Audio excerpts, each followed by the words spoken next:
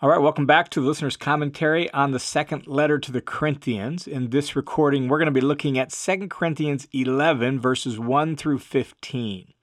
This particular paragraph begins a span of reasoning and arguing that really is fascinating and difficult and fun and complex, all kind of rolled into one. And so as we jump into this section, let's just make sure we're aware of where we're at in the overall flow of the letter.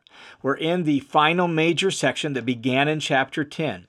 And in this final major section, Paul is focusing mostly on challenging his opponents, especially those who he kind of deems super apostles that have come in from the outside, have subverted his authority, have stirred up all sorts of trouble. So that's where we're at in the letter. And in chapter 10, Paul focused on specifically how he carries his authority in his ministry. He emphasized that that his apostolic authority is given to him by the Lord for the church's benefit, to build them up, not tear them down. And he wants them to know, he said in chapter 10, that he's the same person in letter that he is in person when he's present with them. And that if he has to be strong and stern in person, he can do that, but he'd prefer not to. And he ended that section in chapter 10 by subverting his opponent's approach to ministry and authority. They boast in themselves. They commend themselves. They compare themselves with other people and with themselves, and that's how they promote themselves. Paul, on the other hand, doesn't do any of that. He stays within his sphere of ministry, the one that the Lord gave him. He only seeks the Lord's commendation, not people's, and his boast is in the Lord, no one else's. So all of that leads up to this present moment that begins here in 11:1 through 15 and goes all the way into chapter 12. And it's a fascinating little section where Paul is going to boast. All right, they want to boast. Paul's going to play the game. He'll boast. He calls it foolish, but when he boasts in all the wrong things. And so we'll see that in the next recording, but he sets all that up here in verse 11, 1 through 15. And he does this aimed at undoing or subverting the false super apostles and seeking to eliminate their influence. And so here's what he says in chapter 11, verse 1. He says, "I wish that you would bear with me in a little foolishness, but indeed you are bearing with me."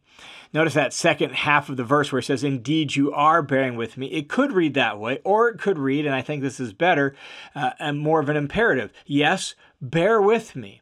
And it seems like that makes more sense because he's not saying you're already bearing with me. He's restating his desire that they would bear with him by calling him to do it. So I wish you would bear with me in a little foolishness. And what he means by a little foolishness is how he's going to end up boasting.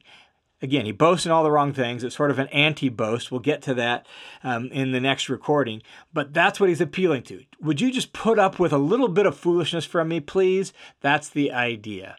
And why does he want them to put up with a little bit of foolishness? Well, he explains that in the next handful of verses. So look at verse 2. For, explaining, I am jealous for you with a godly jealousy. For I betrothed you to one husband, to present you as a pure virgin to Christ. But I'm afraid that, as the serpent deceived Eve by his trickery, your minds will be led astray from sincere and pure devotion to Christ. And so he wants them, he's going to appeal to them to put up with a little bit of foolishness because he's appealing to them like a father who has presented his daughter to a husband. And he says he's jealous with you with a godly jealousy, literally a jealousy from God. And in English, the word jealousy almost routinely is always negative, but this particular word in Greek, zelos, could speak of the negative emotion that we call jealousy, but it also could be used for a positive emotion of intense desire or even intense dedication, a deep interest in care and concern for someone. In fact, an early church father, Chrysostom, who was a native Greek speaker, right? He knew Greek as his first language, says that jealousy, as it's used here in this verse, is actually stronger than love. he says this: jealous souls burn ardently for those whom they love, and jealousy presupposes a strong affection. Notice that it's born out of affection and love. And that's the idea here, that Paul is deeply interested in, deeply cares about. He's deeply concerned for the Corinthians. And he says this is from God. So it's going to follow his character. It's a godly jealousy. It's going to follow his character, not human ways of being jealous. And what he's specifically concerned about is their faithfulness to Jesus. And he uses the imagery of a bride being given away to her husband. And he's concerned about their pure devotion to Jesus. He's afraid that their minds are going to be led astray. And so the implication is that he sees that those who are coming in and stirring up trouble are actually teaching false things that are going to lead them away from Jesus. It's not just they're opposed to Paul, but in their opposition to Paul, they're actually teaching something false that will lead the Corinthians away from Jesus. And so Paul goes on in verse 4, and he states explicitly his concern. He says in verse 4, "For if one comes and preaches another Jesus, whom we have not preached, or you receive a different spirit, which you had not received, or a different gospel, which you have not accepted, this you tolerate, this you bear quite well." So again, he's explaining further what he has in mind. Here's a further reason why he wants them. This is really at the heart of the reason why he wants them to bear with him in the foolishness that he's going to engage in. Part of the problem in Corinth is not just their opposition to Paul, but as Paul sees it, it's really a false gospel that they are being taught and that they're believing. And that's why he's urging them to bear with him. In fact, here at the end of verse 4, when he says, "This you tolerate very well," that word tolerate is actually the same word translated bear in verse 1. And the idea is you're going to bear with people who are teaching you a different Jesus, passing on a different spirit, and preaching a different gospel than we preach to you. You put up with that just fine.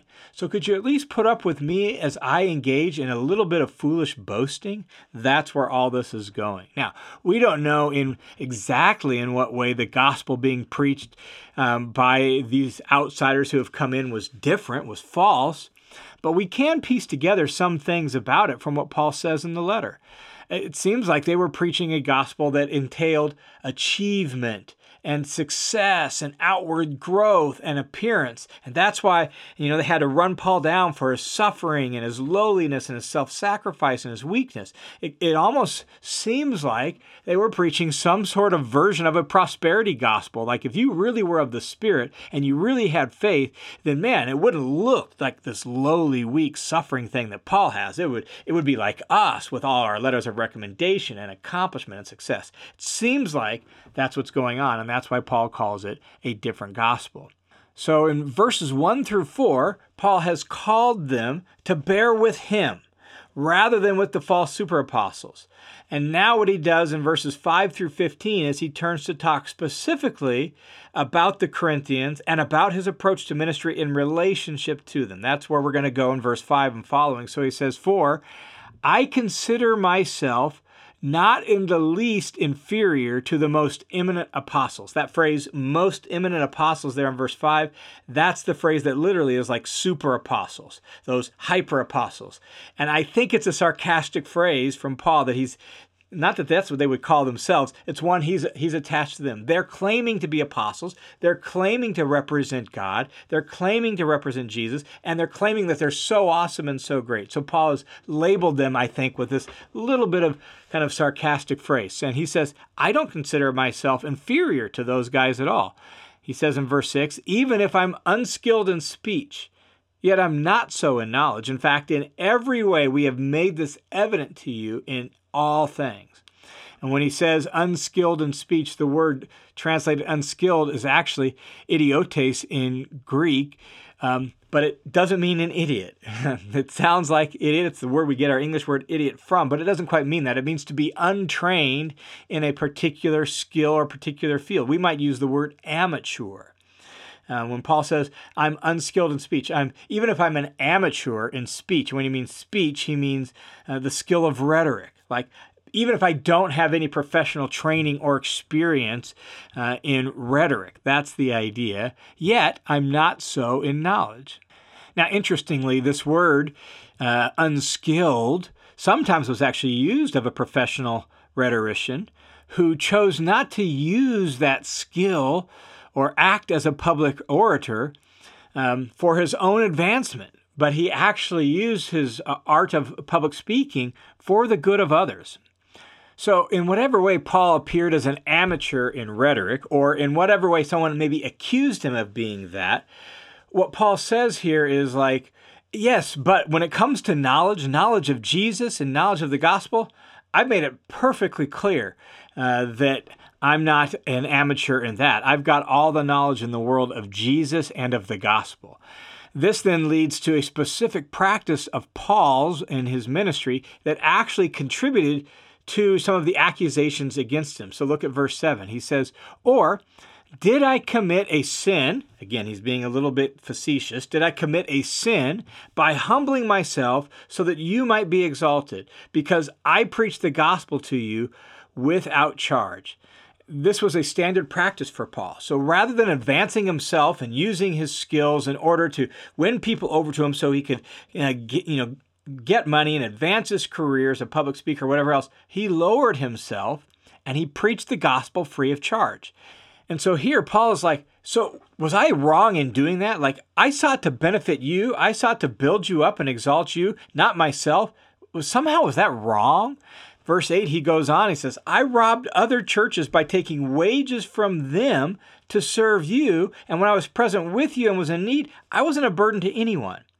Now, again, this was a standard practice for Paul, and we're beginning to get a glimpse of it here, how it worked for him. He had a very clear operating policy when it come to taking funds, and that is this, that when he moved to a new town to start a new church and a new ministry, he wouldn't take wages or funds from that brand new church until after he had left.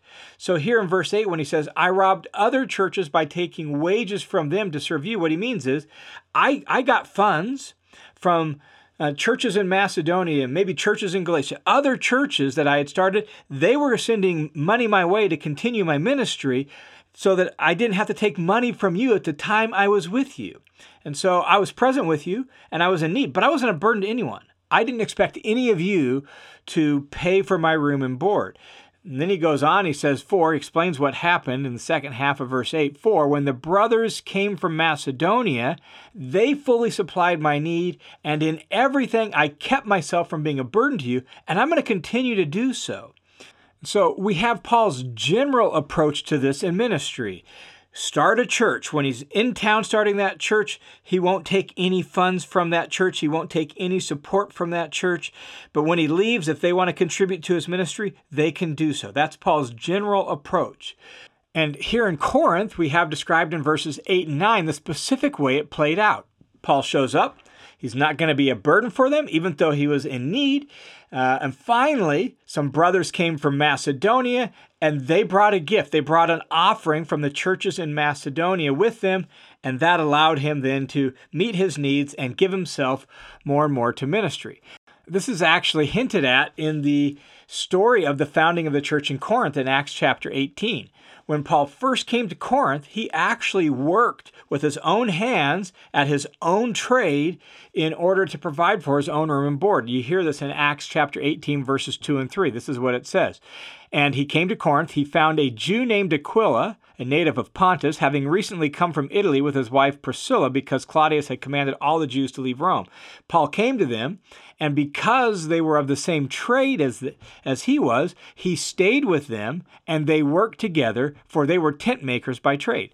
And so when Paul shows up, he finds these two believers already, Aquila and Priscilla. They have the same trade. He works with them to take care of his own needs because he's not going to be a burden on the Corinthians, as he says here in chapter 11, verses 8 and 9.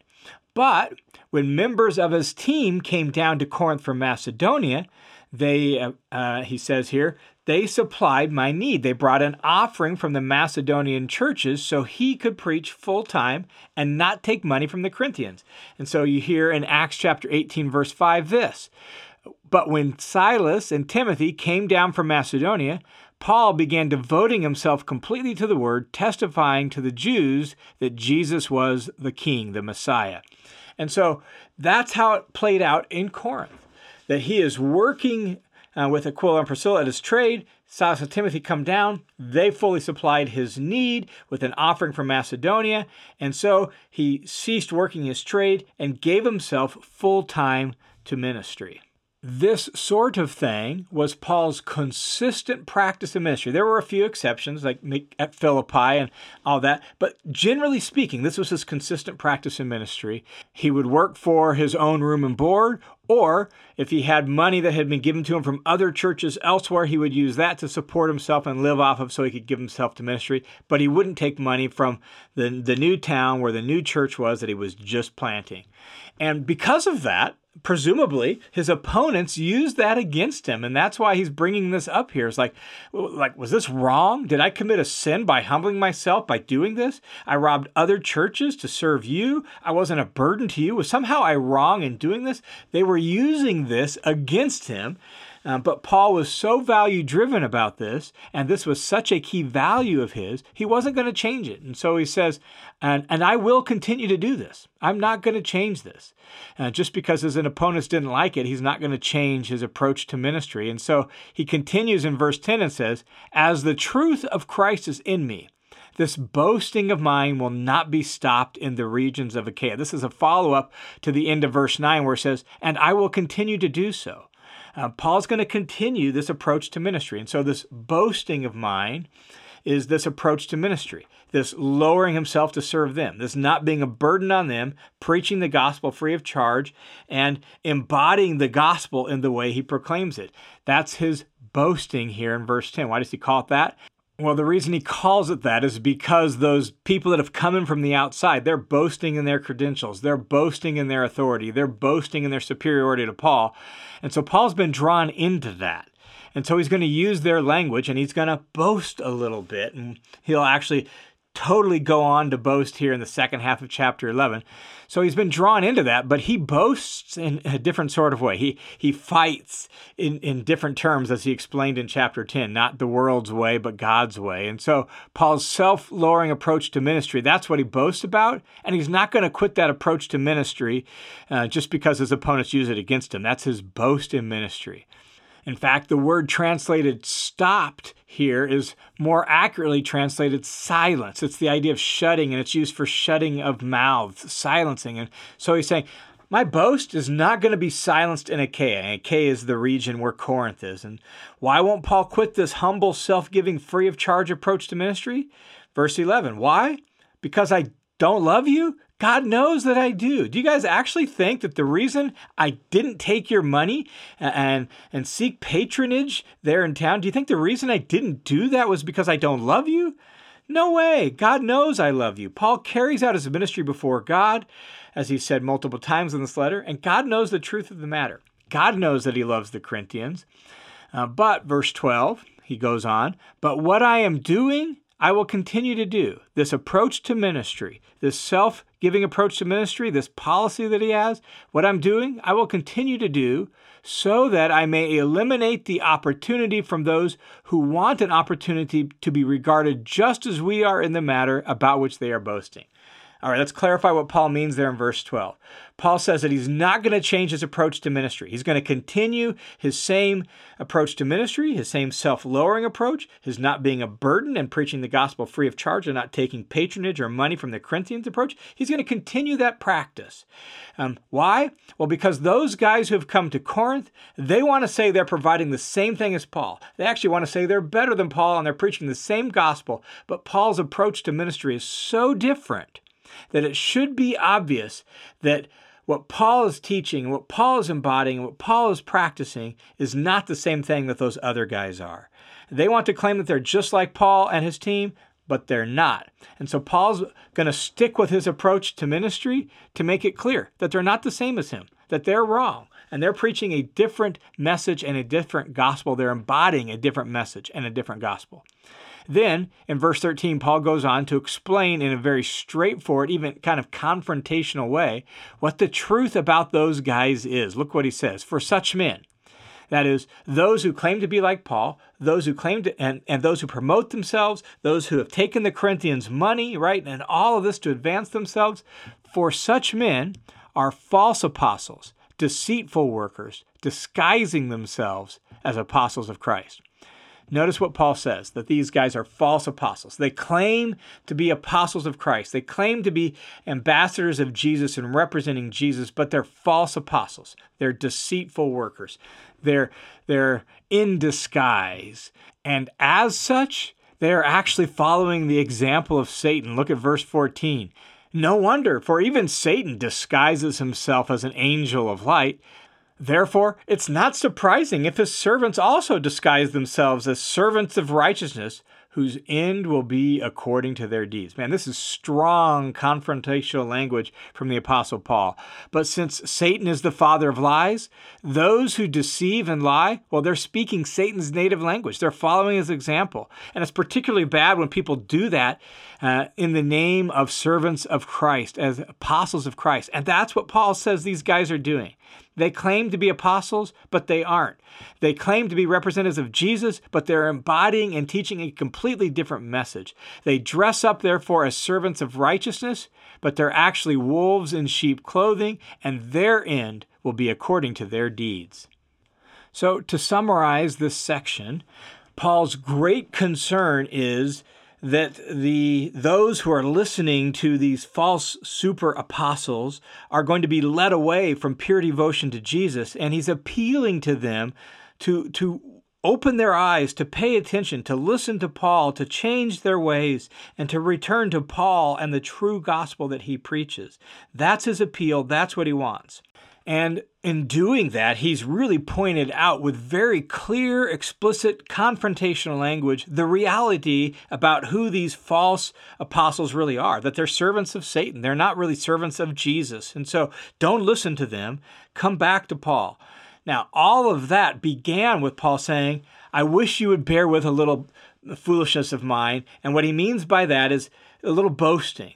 And his initial boast is in his approach to ministry, that he preached the gospel free of charge. Where he's going to go and what follows then is a full-blown sort of like credential list, a full-blown set of boasting, but it's going to be an anti-boast in verses 16 and following. We'll turn to look at that in our next recording.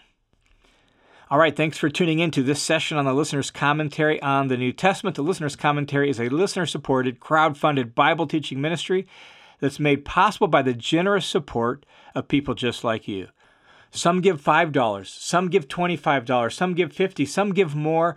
Everyone gives what they can, and they're the ones who make this ministry possible. So it's with great gratitude I say thanks a ton for your support, and I invite those of you who've been impacted by this ministry, if you want to join the team of supporters, you can swing over to listenerscommentary.com. You can click the Give button up in the top. It'll take you to a page where you can set up a one-time or recurring monthly donation, or if you want to, you can support the ministry by going to the Study Hub and giving right there whatever you can afford at the Study Hub as well.